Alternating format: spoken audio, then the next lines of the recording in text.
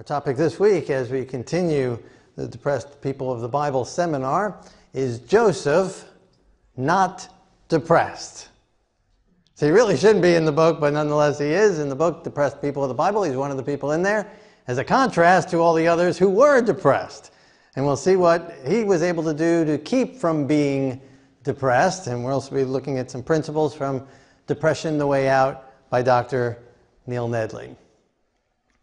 So before we get into Joseph itself, I want to ask a few questions. What does a podiatrist study? Feet. Very good. Very good. And a lot of people aren't familiar with this, but if your feet smell and your nose runs, it means you're built upside down.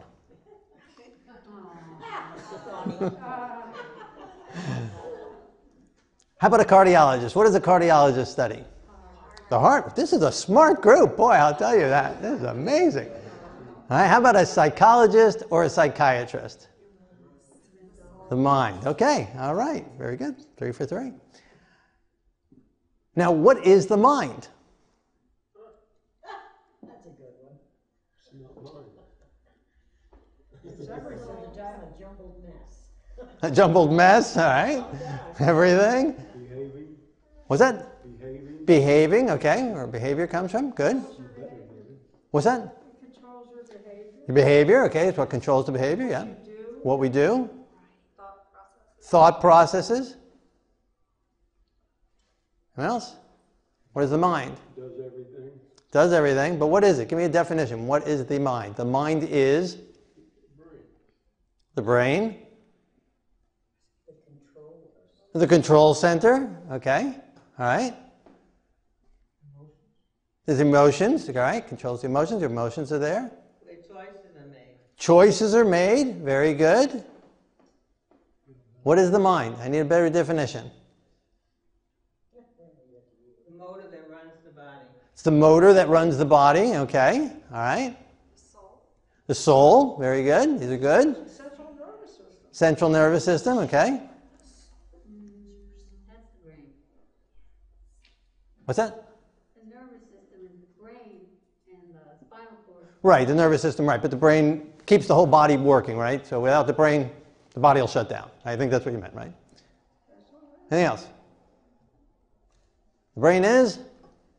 We're way off. Okay, where should we look? If we wanted to find what is the definition, what is a brain? I mean, those were all okay answers. But if we wanted to go, where would we find a definition of what is the brain? In the Bible. The Bible. Good, very good. That's right. That's right. We want to go to the source, right, of what is the brain. And so let's go to the Bible.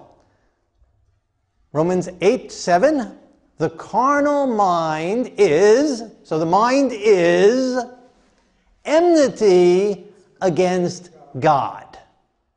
It is not subject to the law of God, nor indeed can be. That's amazing. So the mind, the carnal mind, and that's what we all have, that's what we're all born with, the carnal mind is enmity against God. It's an enemy of God. It is hatred towards God. And that is what psychiatrists and psychologists study. They're constantly studying hatred towards God. No wonder I don't go to one. That's right.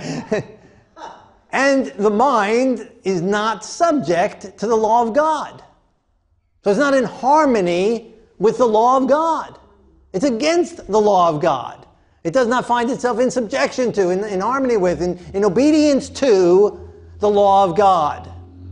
That is why it's not natural for us to obey the law of God. That's why it's natural for us to resist obeying the law of God. And nor, indeed, can it be. It can't be in harmony with the law of God. The carnal mind cannot be in subjection, in subject to, in love with God or His laws. It can't be. And so every attempt at behavior modification. See, when we used to be in a biblical literate country with a vast majority reading the Bible, going to services, in tune with, or at least leaning towards, in favor of the Bible and spiritual, biblical truths, there were some morals that were common. And so they would use that as the standard, and so when they would meet someone who was not living that standard, they would try and modify the behavior so that it would be socially acceptable to the rest of society. But the Bible tells us it can't be. It won't work. Just trying to change the behavior is not enough. It will not work. It still will not be subject to, it still not will be happy, it still will be in harmony with God or the love of God, because the carnal mind will always be enmity against God. That's why they don't have solutions. That's why they're constantly changing the solutions. That's why they're constantly changing the definition of morals and what is right and what is wrong. Because they're studying something that is totally broken and corrupt. And so instead of trying to change it, they've gotten to the point where they say, well, let's now just go along with it. Which is what they did. That's what they're doing. The carnal mind says that that person thinks they're a duck. And so then we all have to say they're a duck. And we all have to believe they're a duck. And make believe with them that they're a duck. Because that's what their mind says. Because that's all they're studying. All they're studying is a corrupt mind. A carnal mind. That is against God. And resistant to God. And resistant to God's law. And resistant to God's truth. And so they have no standard. And they see that trying to change it doesn't work. And so they've given up trying. And so now it's just accept it. Whatever the mind says, whatever the person believes, whatever the person wants, it's okay. That's what now has become the new normal, which is not biblically normal or healthy or good in any way, shape, or form. And this is why. But that is what they study. Genesis chapter 6, verse 5. Back to almost the very beginning. Genesis 6. The Lord saw that the wickedness of man was great in the earth, and that every intent of the thoughts of his heart was only evil continually. That is a pretty amazing verse. And that wasn't just for then, that is from then, before then, and since then. A definition of the heart, the mind, the thoughts, humanity. Wickedness of man is great in the earth. That every intent, every purpose, every desire, every of his thoughts are only, all the time, only evil, continually. Cannot do good, is not good, it will never be good. Continually. From birth to death, even all our righteousness is as filthy rags. Every even good thought or good, so-called good thought or good deed is wrapped up with selfish motives and is still against God and against his law. And this is what they're studying. So it's broken. It's wicked. Every intent. Only evil continually. It's like if I gave you a bunch of broken parts and I told you to put them back together, you never saw what it's supposed to look like to begin with. You have no idea, and neither do I, of what it was supposed to do, what it's for, what its purpose is for. Would you be able to put it together? Is it supposed to run on 110 or 220 or 240? Or is it supposed to run on gas or diesel? Is it supposed to run at all? Is it just supposed to sit there and be an ornament? Which part goes where? What connects to what? You have no idea. You never saw a working model. And all you have is broken pieces. And that's what they have to work with. They're looking at broken minds continually, never having seen a working mind Because all humanity, all our thoughts, every intent is only evil continually. So they have no solution. They can't put it back together. And that's the dilemma that they're in. And that's why the principles that we're looking at from Dr. Nedley's book, Depression: The Way Out, and Depressed People of the Bible, is under a different paradigm altogether. It's not studying the human mind. Another text along this line from Jeremiah 17, verse 9. The heart, talking about the mind, the heart is deceitful above all things and desperately wicked. Who can know it? Who can figure it out? In other words, no one can. It's impossible to figure out because it's so desperately wicked. Or not desperate, yeah, because it's deceitful above all things. Above all things. It's the most deceitful thing there is. Above everything there is, the mind of man is the most deceitful. So we deceive ourselves, we lie to ourselves, we lie to anyone who's trying to help us, we're in denial, we smoke screen them all the time, we lay there on the couch and we tell them whatever.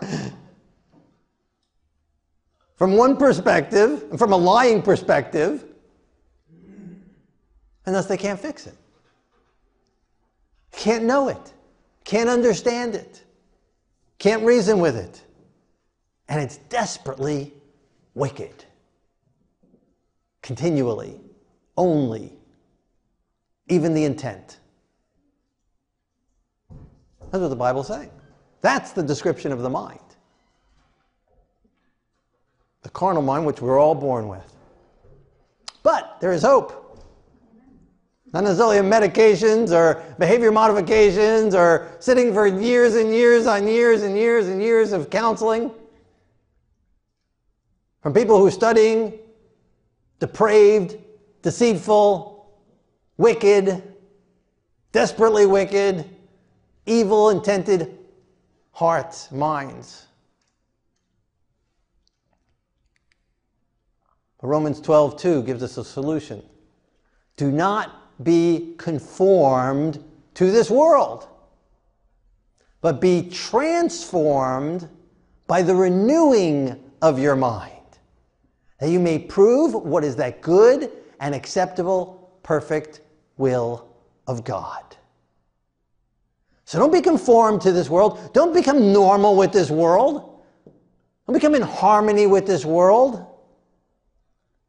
Don't go along with the rest of the world. Don't do what's natural. Don't do what's normal, according to how we're born. Just do it. If it feels good, just do it. Don't go along with that. Don't be conformed to that. But rather be transformed. Be changed. Have a new mind. A renewed mind. The old mind taken out. God says, I will take out your heart of stone. I will put in a new heart. To be born anew, to be born again, all things becoming new. To being changed.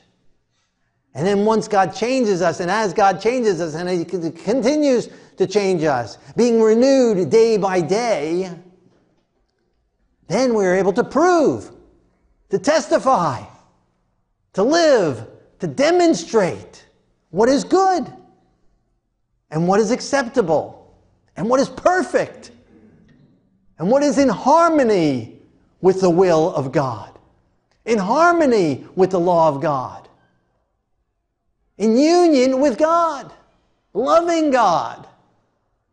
Makes all the difference in the world. Amen. Amen. So it's not trying to change the mind that's there. It's not trying to help the mind that's there. It's throwing it away, taking those broken parts and throwing them away and buying whatever you need, and only what you need. Getting a new mind, a new heart, renewed continually by the Holy Spirit and transformed by the Holy Spirit. These are the principles that the book Depression what the way out and depressed people of the Bible were written. With this mindset. Philippians 2, verse 5. Let this mind be in you, which was also in Messiah Yeshua. What a powerful verse. What a wonderful verse. What a wonderful promise. Now, why would he say, let this mind be in you if the mind that we have is okay? Right? But it's not okay. So, in order to make room for his mind, the mind that we're born with has to be removed and taken away and thrown away. Crucified with him. Buried in the tomb with him. Destroyed and killed. No good. It can't be helped. Can't be fixed. Can't be modified. But have a new mind.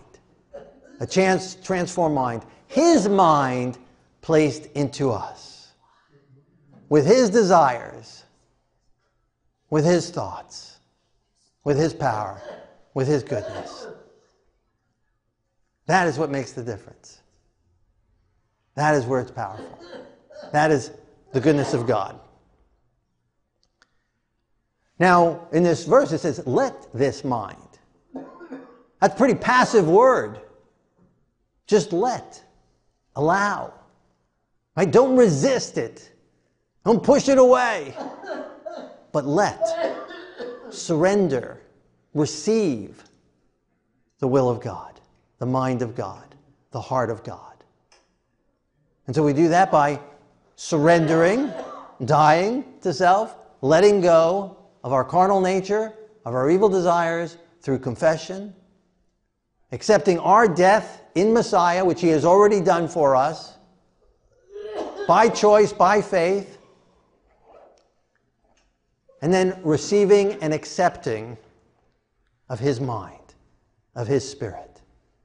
Accepting his forgiveness, accepting his cleansing, accepting his removal of the carnal heart, the carnal nature, and then the receiving of his spirit with the new mind, with the new thoughts, with the new desires on a day-by-day basis. Dying daily and born anew daily. Being born afresh daily. And receiving of God's love continually. Isaiah 26:3. You will keep him, talking about God, God will keep him in perfect peace whose mind is stayed on you because he trusts in you. So it's keeping the mind, the renewed mind, stayed on the Lord. And we will have that perfect peace. Without fear, without confusion, without worries, without anxiety, without despair. Perfect peace by keeping our mind stayed on the Lord. So let's get into Joseph, because we see this is what Joseph did, and this is why Joseph was not depressed. Even though, as we'll see, he had very good reason to be depressed, but he did not. We have his whole life. About 20 chapters from his birth to his death. That's more than most people in the Bible. 20 chapters, long chapters.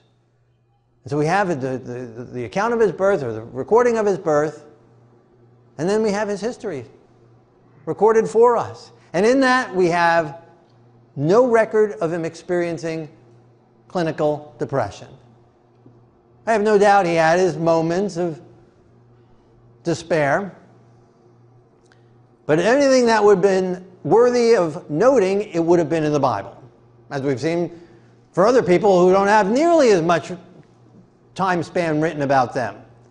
Such as Jonah, really, we only have within 1 year, no doubt, everything about him. And it discusses his depressions, and then we have others as well that we've looked at. The Bible doesn't withhold anything from us that we need to know. It told us about David and Moses and Elijah and so many others that we've looked at. And yet in all these verses, no description of Joseph being depressed. Why? That's what we're going to look at. How did he do it? So, starting in chapter 37, Well, we're jumping in on his life here. So already, before we get to chapter 37, he's born under difficult circumstances. He's born into a family that has 4 mothers and with lots of brothers that don't get along, and they have to move a lot. They were with Laban and chased by their uncle, and then later on chased by their other uncle, and with their father's life is threatened, and their lives are threatened. And so a lot of turmoil all in his young life. His mother dies at a young age, giving birth to his biological brother, his full brother. And so a lot, and then being raised by one of these other, or all 3 of the other mothers that are left. And those are the kind of circumstances that he was raised on. And then as a teenager, no doubt, or maybe a little older, we start up in chapter 37, verse 23. I guess another point I should make before we read that, sorry. We're not going to be able to cover 20 chapters here, right? So read it in the Bible yourself. That's where you'll get the whole picture, the full picture. We're going to skim it really quickly.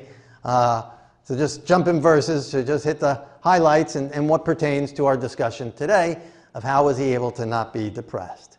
Okay, so now with that, Genesis 37, verse 23. Chapter 37, verse 23. When Joseph had come to his brothers, they stripped him of his tunic, the tunic of many colors that was on him, and cast him into a pit, and sold him to the Ishmaelites. And they took Joseph to Egypt. Chapter 39, verse 1. Potiphar bought him from the Ishmaelites. So that's not a great situation either, rejected by his brothers, after all the other stuff I already mentioned. And so he's going out there to try and help them out, and they throw him in a pit, planning to kill him.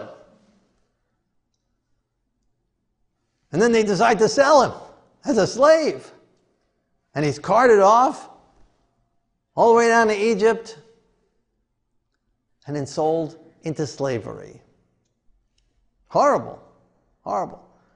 So the amount of separation and loss and grief that he just is going through at this point, and the unknown, the future, and he's facing all of this. And the Lord was with Joseph, and he was a successful man. And he was in the house of the master of Egyptian, of his master the Egyptian. His master saw that the Lord was with him, and that the Lord made all he did to prosper in his hand.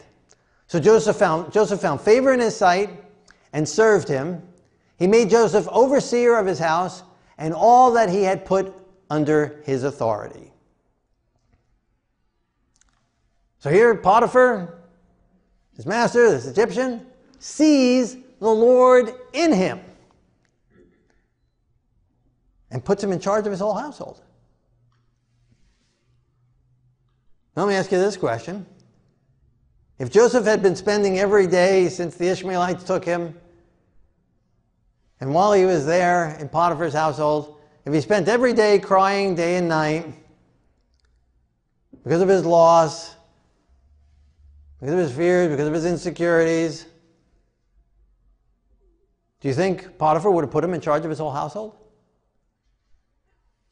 If he was holding on to bitterness and rage at his brothers and break out every so often in unreasonable, uncontrolled anger, do you think Potiphar would have seen the Lord in Joseph?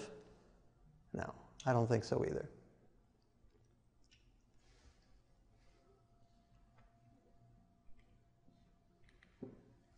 Then, chapter 39, verse 7, his master's wife cast longing eyes on Joseph, and she said, "Lie with me," but he refused. "How can I do this great wickedness and sin against God?" And so Joseph's master took him and put him into the prison. So here he's faced with this temptation. He's in a foreign land. He's subject to his master and his wife, and he's under their authority, and she tries to persuade him to lie with her, and he resists. And he gives the reason for God, that I cannot do this wickedness against God.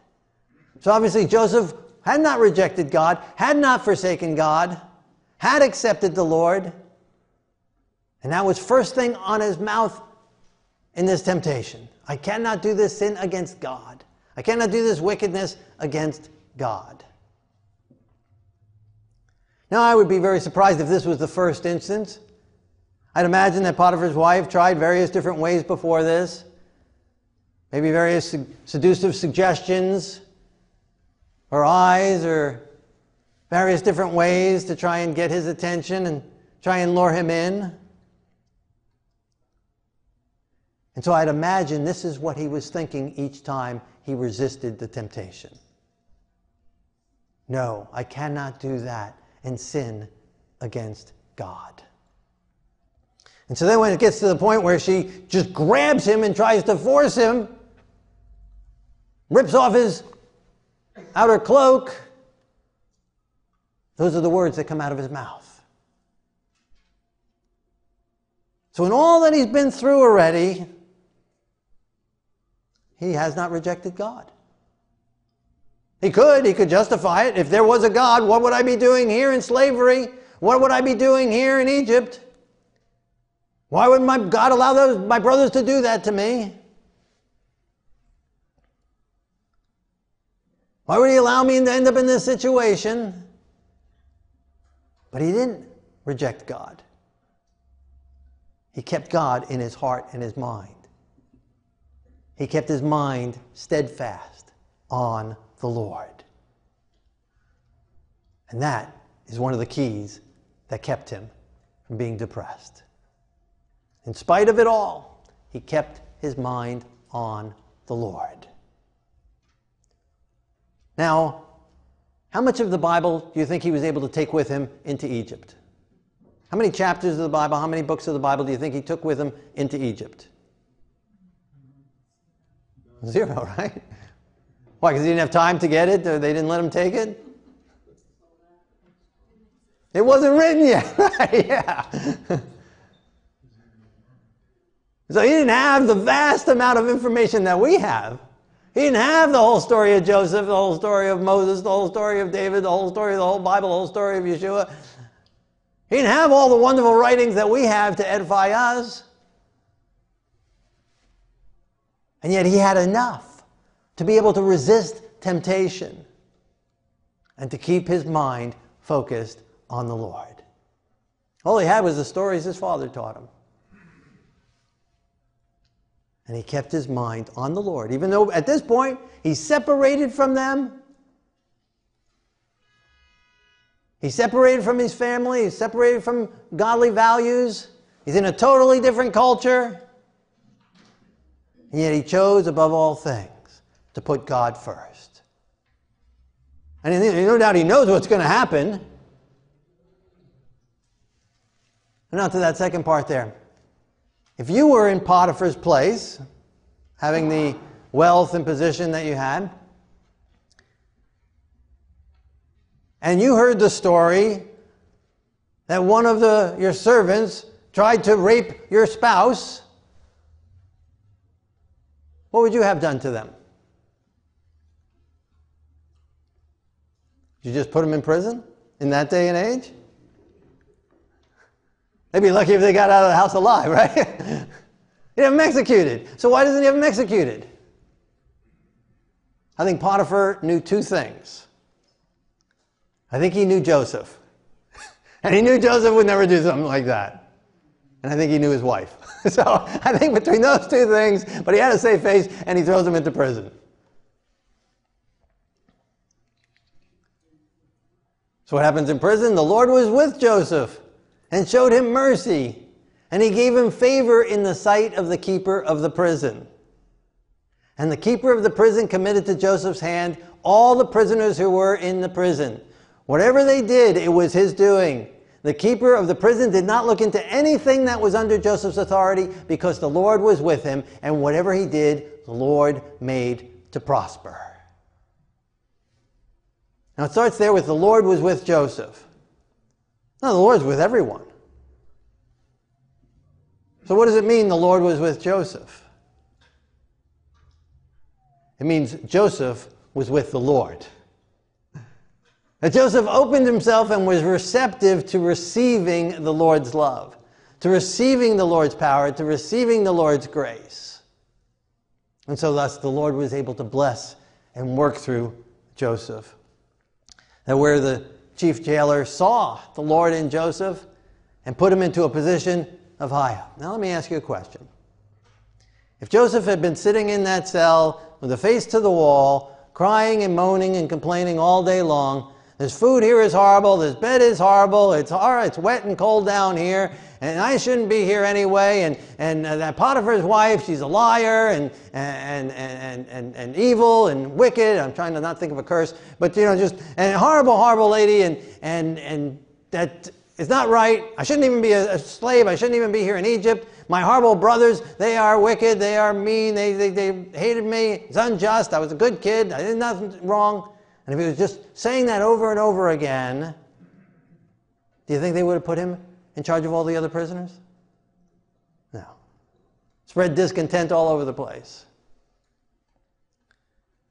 Or if he was missing days at work when he was at Potiphar, or here in charge of all if he was missing days at work because he was just crying and dysfunctional, do you think he would have been able to be put in charge of all the prison? No, I don't think so either.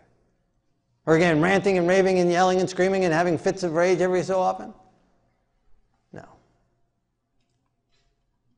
Now Joseph chose. And all those things were real. All those things did happen. Did he have a right to be angry with Potiphar's wife? Did he have a right to be angry with his brothers? Yes, the answer is yes. If you're not sure, the answer is yes. I'll help you with the hard ones. Yes, he had every right to be. They did wrong to him. It was horrible what they did to him. Did he have a right to be sad about that? Yes. But what were his options? He could sit there and complain and it's not going to help anything. He can sit there and cry and it's not going to help anything. He can have fits of rage and it's not going to help. Or he can choose to biblically forgive them for the evil that they did. And we talk about that in the book of Jonah, in the story of Jonah that we did, in the chapter on Jonah, and on the sermon on Jonah. And so if you missed that, go back. It's on shalomadventure.com. You can watch the sermon on Jonah. Because everything that Jonah did wrong regarding forgiveness, Joseph did right. True biblical forgiveness. Not this flim-flamsy forgiveness that allows people to walk all over you, but biblical forgiveness that chooses not to get angry because of their wrongs. That chooses to trust God in spite of the wrongs that they did to us. And so there he is, he's still in prison. Then chapter 40, verse 2, Pharaoh was angry with the chief butler and put him in the prison, where Joseph was confined. The butler had a dream, and Joseph said, "Do not interpretations belong to God?" The chief butler told his dream to Joseph. Joseph said, "This is the interpretation. Within 3 days, Pharaoh will restore you to your palace." So here again, Joseph's openly talking about God. And now at this point, he's been there for years. Maybe a decade at this point, between slavery and prison. And he's still talking about God. He's still giving glory to God. If any interpretation of any dream is able to be given, it's because it comes from God. He's testifying. In spite of he's living in an area where they believe in all other kinds of gods, not in his God. And he's a prisoner, and he's a foreigner. He's a convict. And a slave. And yet he's still testifying to the Lord God who created the heavens and the earth. Who's above all humanity, who gives the interpretation of dreams. And he interprets the dream for the butler.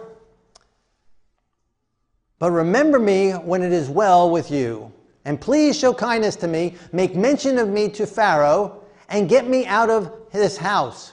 For indeed I was stolen away, and also I have done nothing here that they should put me into the dungeon." And on the third day Pharaoh restored the chief butler, yet the chief butler did not remember Joseph, but forgot him. So here Joseph is nice to this guy, spends time with him, listens to his dream, prays, God gives him interpretation, gives him the interpretation, and it's right. And all he asks is, remember me when you get back to Pharaoh. And he forgets him. Another disappointment. Another rejection. Joseph have a right to be upset with the butler? Yes. Now we see here mentioned that the kind of forgiveness that Joseph had does not ignore or excuse the wrongs that others did. Biblical forgiveness is not just forget it. Forgive and forget. That's not biblical at all. That's lunacy. And that causes depression because you can't forget it. And if you try and force yourself to forget it, then you're excusing it away and allowing them to continue it, and that'll make you depressed. But Joseph mentioned specifically, I was stolen away. I have done nothing here that they should have put me in this dungeon. My brothers stole me, sold me to the Ishmaelites, who sold me to Potiphar. Then I was falsely accused of a wrong and put in a dungeon. He calls their wrong out. And true biblical forgiveness will acknowledge the wrongs that are done. But it won't dwell on them 24/7 and cry about it and get angry about it. It will turn those wrongs over to the Lord and trust for the Lord's timing to deal with those wrongs. So typical wrong conception taught in most biblical Bible circles, Bible teaching circles, again, which is totally wrong, is to forgive and forget and to go on and just let them get away with it. Become a doormat. That type of forgiveness. If they don't have to make a payment for it, the debt is forgiven, they shouldn't have to pay you back. If your debt's forgiven, you shouldn't have to pay it back. And no change. I'm forgiven, so I don't have to now live in harmony with the law of God. I'm just forgiven. Not obedient, just forgiven. Or even bumper stickers. God's children are not perfect, they're just forgiven. That all? Just forgiven? No change in the life, no change in the heart, no change in the mind? Just forgiven? What a miserable gospel. Is that all God can do? Say, well, I saw it, but I'm going to just forget it. Let's just forget it. Don't worry about it. No. Call out the wrong and trust the Lord for the vengeance. Trust the Lord for the judgment. Trust the Lord for the justice. Now he may use us, and we'll see he uses Joseph in helping to bring about that justice and that judgment. And sometimes God will do that. Sometimes you might have to get a lawyer. Sometimes you might have to call the police. Sometimes you may have to appear in court. Sometimes you might have to demand your rights. But don't let it become all-consuming, and don't let it become out of revenge, out of anger, but out of justice. What is right, to do what is right, to keep them from doing that again to someone else, to keep them from doing that again to you. Justice. So a lesson can be learned. Not just merely just for punishment and the release of anger. If those are our motives, that's wrong. And so the false forgiveness is, well, just forget it. Just give over. Just let them get away with it. Just become a doormat. And that again is depressing. And so then we just suppress it and suppress it and suppress it. And it bursts out in tears or it bursts out in anger every so often. But to acknowledge it, call it what it is, so it's out in the open, it was wrong, I shouldn't have done it, but I'm going to trust the Lord. And that's what Joseph did. And that's what makes the difference. So let's look at the hits that Joseph potentially had. So genetic, we have his family, his father Jacob and grandfather Isaac and Abraham and his matriarchs, Sarah and Rebecca and Rachel. We have no history of depression particularly there. Developmental, we saw developmental, he had a lot of very rough childhood. Not raised by his mother and all those other things, and early death of her. And lifestyle, well, when he was a slave or in a dungeon, he might not have got a lot of sunlight or fresh air. And who knows how much exercise he was allowed in the dungeon. So that could have been. Circadian rhythm, again, being a slave and in a prison. I don't necessarily know if they had a regular schedule for him or allowed him to have a regular schedule and be in control of his schedule. So circadian rhythm easily could have been thrown off. Addiction, I don't believe he had any addictions. Nutrition, again, we don't know what kind of food he was being served there in the prison. That could have been a problem. Toxic, well, we don't know that. Social grief, yes, definitely. He was under a lot of stress. He had no support system, and he experienced many great losses. Medical, we don't have his medical history. And frontal lobe, this is where he shines the most. He does not do anything against his conscience. Kept his frontal lobe clear and strong. We're going to talk more next week about the frontal lobe. Very, very important, very, very vital. So he easily could have had 5 hits. Dr. Nedley told us if you go over 4 hits at any one time, you have a very good chance of becoming clinically depressed. But as soon as you bring those hit levels down under the 4 level, then the clinical depression will go away. So he easily at times could have had over 5. But by keeping his frontal lobe strong, it kept him from going into depression.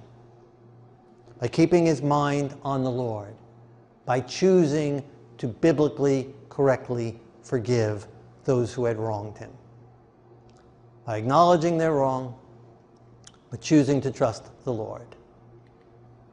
So continuing with the story, after 2 years, so the butler forgot about him for 2 years.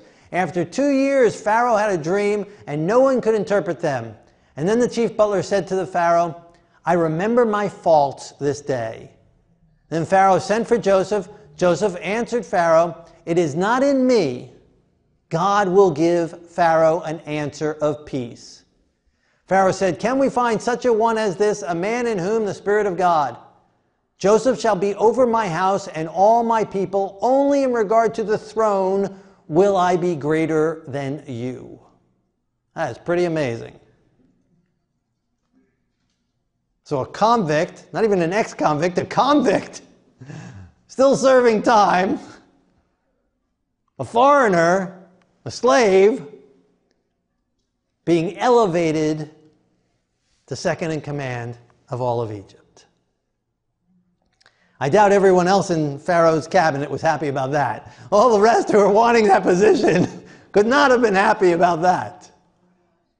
How on earth could Pharaoh do that? How on earth could he take someone who's a convict and a slave and a foreigner and put him in that position? Except that he had seen the Lord in Joseph. And Joseph was not ashamed and told him, it's God. God will give the interpretation, not me. He was very humble. It's not me. I can do no good. There is nothing good in me. It is God who gives the interpretation. To God be the glory in all things and for all things. And so Pharaoh sees the Lord in him. So let me ask you a question. Would Pharaoh have seen the Lord in Joseph if all day long Joseph was crying into his pillow?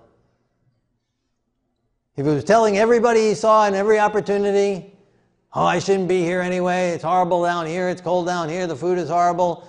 Pharaoh's wife is mean and horrible and lied, and she's a liar and corrupt. And let me tell you about my brothers too while I'm at it. And go through the whole story all over again, over and over and over again. Would Pharaoh see the Lord in Joseph? No. Even if he didn't tell the story to Joseph, If he had been telling that story every day to everybody, or even to nobody but just to himself over and over and over and over again, there is no way the Pharaoh would have seen the Lord. It would just be on his face. He would not have the peace that passes understanding. He would not have that perfect peace of mind. He would not have the joy of the Lord shining through him. So again, he didn't just forget about everybody's wrongs. He acknowledged them, but he put them into the right perspective. It was wrong. It was sinful. And God will deal with it in his time and in his way. And that is the proper perspective on forgiveness. When Joseph saw Benjamin, so time goes by and Joseph's now in this position, and so now we go 7 years of plenty, and then at least some years of famine, to where Joseph's family runs out of food and the brothers have to come to get food. So now we're going close to 20 years or so of separated and still by himself. And the brothers come to get food, and he sends them back. He puts Simon in prison until you come back with your youngest brother Benjamin that you told me about. And so they go back, they eat the food that they were given, they run out of that food, and then they have to come back again. Again, however much long time that would be. And so they come back again, this time with Benjamin. And so when Joseph saw Benjamin with his other brothers, he said to the steward of the house, "Take these men to my home and slaughter an animal, for these men will dine with me at noon."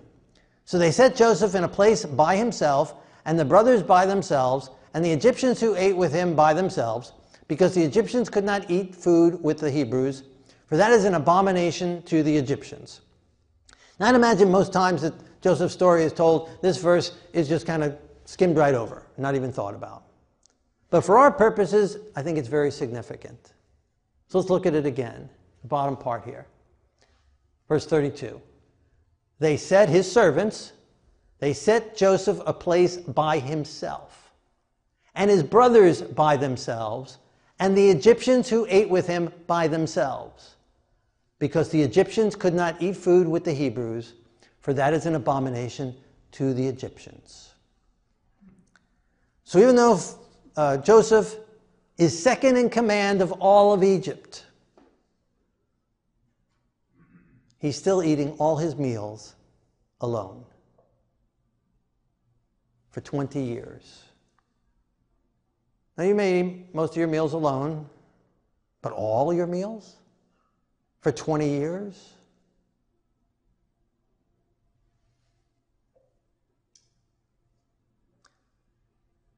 You may even enjoy eating alone, but all your meals for 20 years? Has no support system. But that's what it says. That's how it was in the workplace. Now, I'm glad it must have only been to restricting for food, because he had 2 children, right? So at least he was asleep with his wife, I guess, right? But he couldn't eat with her, maybe. That's what it says. It'd be an abomination to eat with him. And we don't even understand all the heartache and the troubles that Joseph went through. And yet we have no record of him being depressed. He kept his mind stayed on the Lord. Even though under all this great loneliness and despair and heartache and disappointment, he maintained his faith in God. And thus he had a cheerful, happy spirit, like Paul said when he was in a dungeon in prison, rejoicing in the Lord always. And again I say rejoice. And that everyone at each step of the line saw the Lord in Joseph. And if God can do that in Joseph, who had no Bible available to him, how much more can he do it in your life and my life? No matter what circumstances we're under, and no matter what we've gone through. I don't know if there's how many here have been sold into slavery, have had their brothers try and kill them and sell them, I don't know how many here have been thrown into a dungeon unjustly for 10 or so years, or other tragedies, or losing your mother in a young age and being rejected by your brothers, or having to eat your meals for 20 years all alone, or having people make promises and forget them for at least 2 years. But that's what Joseph went through. And he found the power to cope by trusting in the Lord. And the Lord made him prosper. Even ups and downs, the Lord sustained him. And eventually made him second in charge of all of Egypt. And that's what the Lord may do for us. To be able to put us in a position to find his peace and his happiness and his joy. He may allow us to go through things. Maybe that tragic, and maybe that level. But if that's what it takes, praise God. Chapter 45, Joseph said to his brothers, I am Joseph your brother, whom you sold into Egypt. But now do not therefore be grieved or angry with yourselves because you sold me here, for God sent me before you to preserve life. So he mentions twice, you sold me here. Again, he doesn't excuse their sins. He doesn't make up stories for it and try and soften it. He calls it what it was. But God has worked all things together for good. Amen. Thus, many people's lives have been preserved. And God will work all things in our lives together for good if we trust in him. And these are the thoughts that were going through Joseph's mind for 20 years. Every time he was tempted, and we talked last week about how Satan tries to get us to fall in various different ways. When temptation would come in, those dirty dog brothers of yours, or that horrible Potiphar's wife, they meant it for evil. But God turned it for good. And I know that's what he was thinking, because we go 5 chapters later, so maybe a few years later, chapter 50, last chapter in the book of Genesis. When Joseph's brothers saw that their father was dead, they said, perhaps Joseph will hate us and may actually repay us for all the evil which we did to him. Then his brothers fell down before his face and said, we are your servants. And Joseph said, do not be afraid. You meant it for evil against me. But God meant it for good, in order to bring about, as it is this day, to save many people alive. Wonderful, powerful words. So 2 different times he says basically the same thing. Years apart, or at least 5 chapters apart. And without warning. They just said it, they kind of shocked them. Oh, they bowed down before, oh, don't be angry with us. What are you talking about? Yes, you meant it for evil, but God has turned it out for good. So those must have been the thoughts that he had that kept him stable for those 20 years or so. Yes, it was wrong. Yes, it was evil. Yes, it was sinful. Yes, they used their free choice against me. But I choose to forgive them. Again, which is not forgetting the evil that they did. It's acknowledging it. It's holding it right there. And expecting judgment against them. And justice to be done. But choosing not to be angry. Not to be revengeful. Not to take it personally. Not to take it to heart. Not to become overwhelmed by it.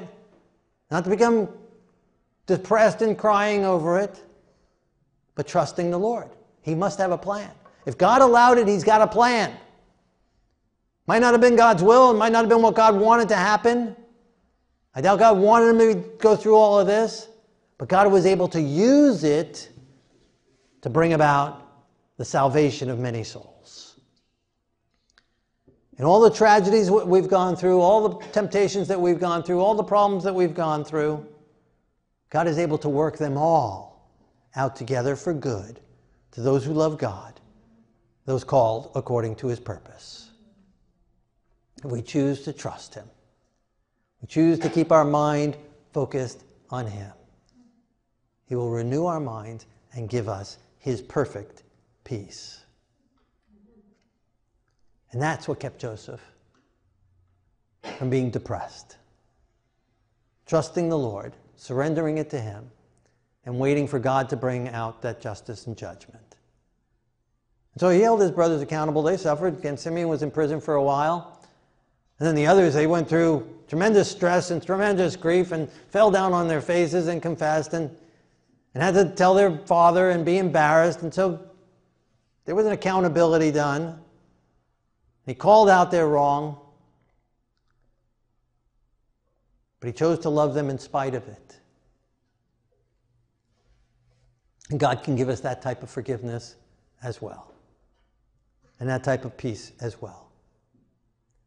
And there's really a gospel account here. Right? God meant it for good in order to bring about, as it is this day, to save many people. For God so loved the world, he gave his only begotten Son, that he would die, that whosoever should believe in him should not perish, but have everlasting life. He used it for the salvation of many people. So he allowed Joseph to go through this because it's what it brought about, to be able to save many people. Joseph wasn't sold into slavery. He might not have been able to ever meet the Pharaoh. He was never thrown into prison. He might not have ever been able to meet the Pharaoh. So God used these instances to put him in place to save many people. If Joseph wasn't in that place, his family might have died. The Messiah wouldn't have been able to come through that line. So God has a purpose and a plan. And I don't know what the purpose and plan or why he allowed you to go through what you went through and have gone through in your life. But I know that God will take their evil, even if it was meant for evil, and work it out together for good. And that he will bring justice, he will bring judgment in his time, in his way. Trust in the Lord. Wait upon the Lord. Patiently wait upon the Lord. Whether it's 2 years waiting for the butler to remember you, or whether 20 years for it to come about that you get to see your father again and see your brothers again. It might not be on this earth that we see it. It might only be in eternity. But God is in control if we allow him to be. And trust in him. Okay, so talked about psychiatrists and psychologists before. So I want to show a little video of my favorite psychiatrist. You might know him. It's Dr. Bob Newhart. Dr. Switzer? Yes, come in. I'm just washing my hands. I'm Catherine Bigman. Janet Carlisle referred me. Oh, yes. Still being buried alive in a box. Yes, that's me. Should I lay down? Oh, no, we don't do that anymore. Just have a seat. And let me tell you a bit about our billing. I charge $5 for the first 5 minutes, and then absolutely nothing after that. How does that sound? That sounds great. Too good to be true, as a matter of fact. Well, I can almost guarantee you that our session won't last the full 5 minutes. Now, we don't do any insurance billing, so you would either have to pay in cash or by check. Wow, okay. And I don't make change. All right. And go. Go. Well, What? tell me about the problem that you wish to address. Oh, okay. Well, I have this fear of being buried alive in a box. I start thinking about being buried alive and I begin to panic. Has anyone ever tried to bury you alive in a box? No, but truly thinking about it does make my life horrible. I mean, I can't go through tunnels or be in an elevator or in a house, anything boxy. So what you're saying is you're claustrophobic. Yes, that's it. All right, well, let's go, Catherine.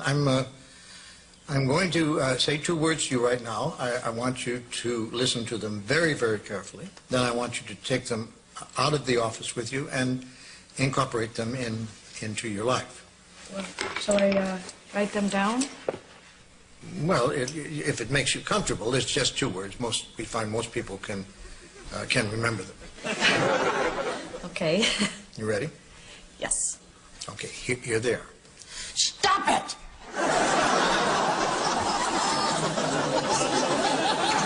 I'm sorry? Stop it! Stop it? Yes, S-T-O-P, new word, I-T. So, what are you saying? You know, it's funny. I say two simple words, and I cannot tell you the amount of people who say exactly the same thing you're saying. I mean, this is not Yiddish, Catherine. This is English. Stop it. So, I should just stop it. There you go. I mean, you don't want to go through life being scared of being buried alive in a box, do you? I mean, that sounds frightening. It is. Then stop it. I can't. I mean, it's been with me since childhood. No, we don't go there. Just stop. So, I should just stop being afraid of being buried alive in a box. You got it. Good girl. Well, it's only been 3 minutes, so that will be $3. Actually, I only have a 5, so Well, I don't make change. then I guess I'll take the full 5 minutes. Fine. All right. Well, what other problems would you like to address? I'm bulimic. I stick my fingers down my throat. Stop it! What are you, a nut of some kind? Don't do that. But I'm compelled to. My mom used to call me fatty. No, we don't go there.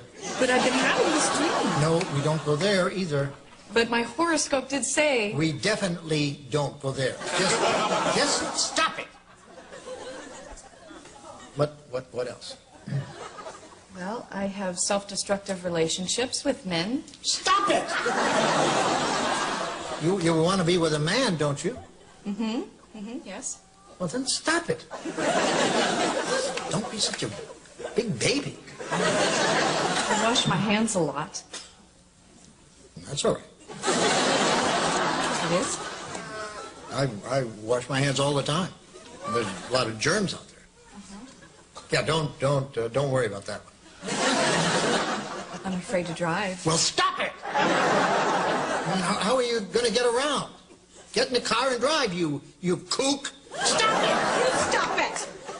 You stop it! What's the problem, Catherine?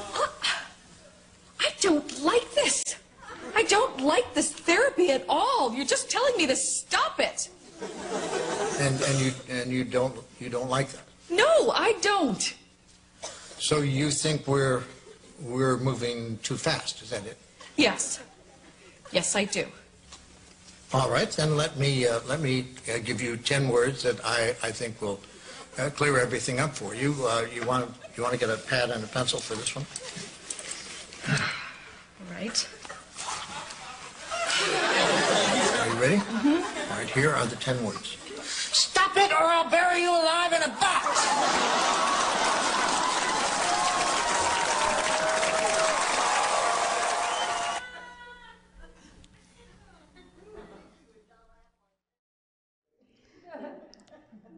So there are some points there that are very applicable and helpful. And there are some that he's missing a point, a very important point, because as we read, the carnal mind cannot be in harmony with and subject to the law of God and God. And so we don't have the power to just stop it, or as Nancy Reagan would say, just don't do it, or what would she say? Just say no, right? Thank you. Just say no. We don't have the power in and of ourselves in our carnal mind to just say no. But God, through God, we can do all things. Nothing is impossible with the Lord. And so if he would have added that on, in the name of the Lord, by His power, by His grace, I choose not to do that. Draw near to God, resist the devil, and he shall flee from you. As we learned last week, in overcoming the temptations of the devil. But we do see here, he does bring up, no sense talking about my mother said I was fat and all this and this person and that and in the past. Doesn't matter. The past doesn't matter. It's the today that's the issue. Don't borrow tomorrow's problems for today's life. And don't borrow yesterday's problems for today's life either. Live now, trusting the Lord day by day, having faith in Him, waiting upon the Lord to bring to justice those that made mistakes and problems in the past, looking forward to heaven, keeping our eyes focused on the Lord, and by God's grace. So when those thoughts come into our head, this is not fair, this is not right, unfair, unfair, unfair, unfair, unfair, right? Joseph could have been sitting in prison all day long. This is unfair, unfair, unfair, unfair, and it wouldn't help him. He'd still be in prison or a slave. Except if he did that all day, he wouldn't be in charge of the prison. If he did that all day, he wouldn't be in charge of Potiphar's house. And if we do that all day, people will not see the Lord in us, and we will not prosper, and we will be depressed. Life is not fair. Life sucks. But we're not in heaven. This is a fallen planet. We were slaves here. We're captives here. We're in a foreign land. Not supposed to be great here. The devil rules over this world, but God rules over the universe. And God keeps in check and only lets us go so far here on this earth. And God gives us power and authority over the devil as we trust in the power of the Lord and in the name of the Lord and in the arm of the Lord. And that's where the victory is. And so in God's name and God's power and God's grace, when Satan tries to tempt us to try and think of all the dastardly deeds that everybody has done to us in the past, and all our difficulties and all our problems in the present, in the name of the Lord, stop it. Stop those thoughts. Say, no, I choose not to think about those things. I choose to think that God is going to work this out together for good. That God has a better plan, a better job, a better thing, or whatever. He's got a better future in store to help people be in heaven. And the better might not necessarily be prosperity here, or whatever. The better might be going from slavery into prison. In order to work out God's will for the salvation of souls. That's the end game. That's the goal. Keep our eyes focused on that goal. And whatever it takes to bring people to heaven, whether slavery or prison or being forgotten or temptation or whatever it takes to bring that about, or to be elevated to second in charge of all the most powerful nation in the world, then so be it. And let God be God and trust Him and become subject to Him, surrendered to Him, giving Him our mind and our thoughts. So, if you've been rehearsing over and over again in your mind and with your mouth some wrong that someone has done to you, and if you're now willing to let God stop that pattern, ask God to bring every thought into captivity to the obedience of the Messiah. And say with Joseph, they meant it for evil against me, but God meant it for good, to save many people alive. Continue to say that and believe it every time those past wrongs against you try to obsess your mind. So let's say that together. Maybe think of some wrong that someone did to you in some past. I'm sure that's not hard. Ready? Let's pick up here. Ready? They meant it for evil against me, but God meant it for good, to save many people alive. And that's the truth. Just as truly it was for Joseph, it's truly true for you as well. 2, if you have been swallowing the poison pill of unforgiveness, hoping it'll hurt the offender, choose to surrender that to Yeshua. Let Him deal with them. Beloved, do not avenge yourselves, but but rather give place to wrath, for it is written, vengeance is mine, I will repay, says the Lord. Amen. If you're going through figurative hell, what is the goal ahead? What can you be doing to make it through? Whatever things are true, whatever things are noble, whatever things are just, whatever things are pure, whatever things are lovely, whatever things are good, report. If there is any virtue, if there is anything praiseworthy, meditate on these things. And Paul wrote that from a dungeon as well. And so when those temptations and those thoughts that come in, Paul was unjustly thrown in that prison, just like Joseph. When those thoughts of all the injustices and all the unfairness comes in, rather think on whatever is true, noble, just, pure, lovely, good report, virtuous, and praiseworthy. And allow God to change the thoughts with a new mind. 4, if you've been abusing yourself in any way, present your bodies a living sacrifice, holy, acceptable to God, which is your reasonable service. And do not be conformed to this world, but be transformed by the renewing of your mind, that you may prove what is that good and acceptable and perfect will of God.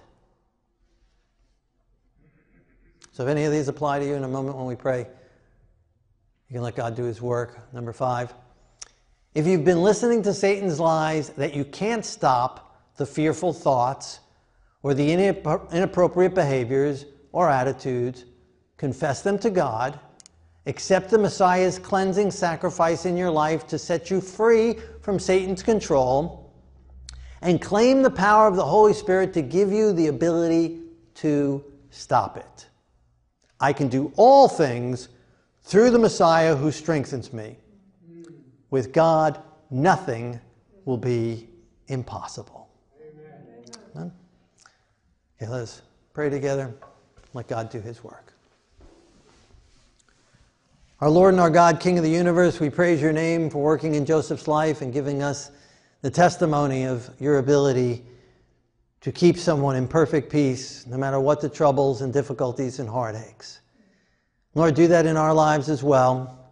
May people see you in us, regardless of where we are, regardless in what situation of life we're in. May you shine forth in our hearts and our minds. And regardless of what people have done to us in the past, Lord, we surrender them to you and allow you to bring vengeance in your time and in your way, and to bring justice to the wrongs they did. Lord, we choose to trust you, that you will work all things out together for good. And we choose to trust you that you will work even these horrible situations out for the salvation of souls. So Lord, cleanse us, take out our carnal minds. We want to surrender them to you. We confess our faults and our sins to you. Crucify us. Take out of us the carnal heart and the carnal mind. Bury it in Messiah. And fill us with your mind. And let this mind be in us that was in Yeshua the Messiah. In his holy name. Amen.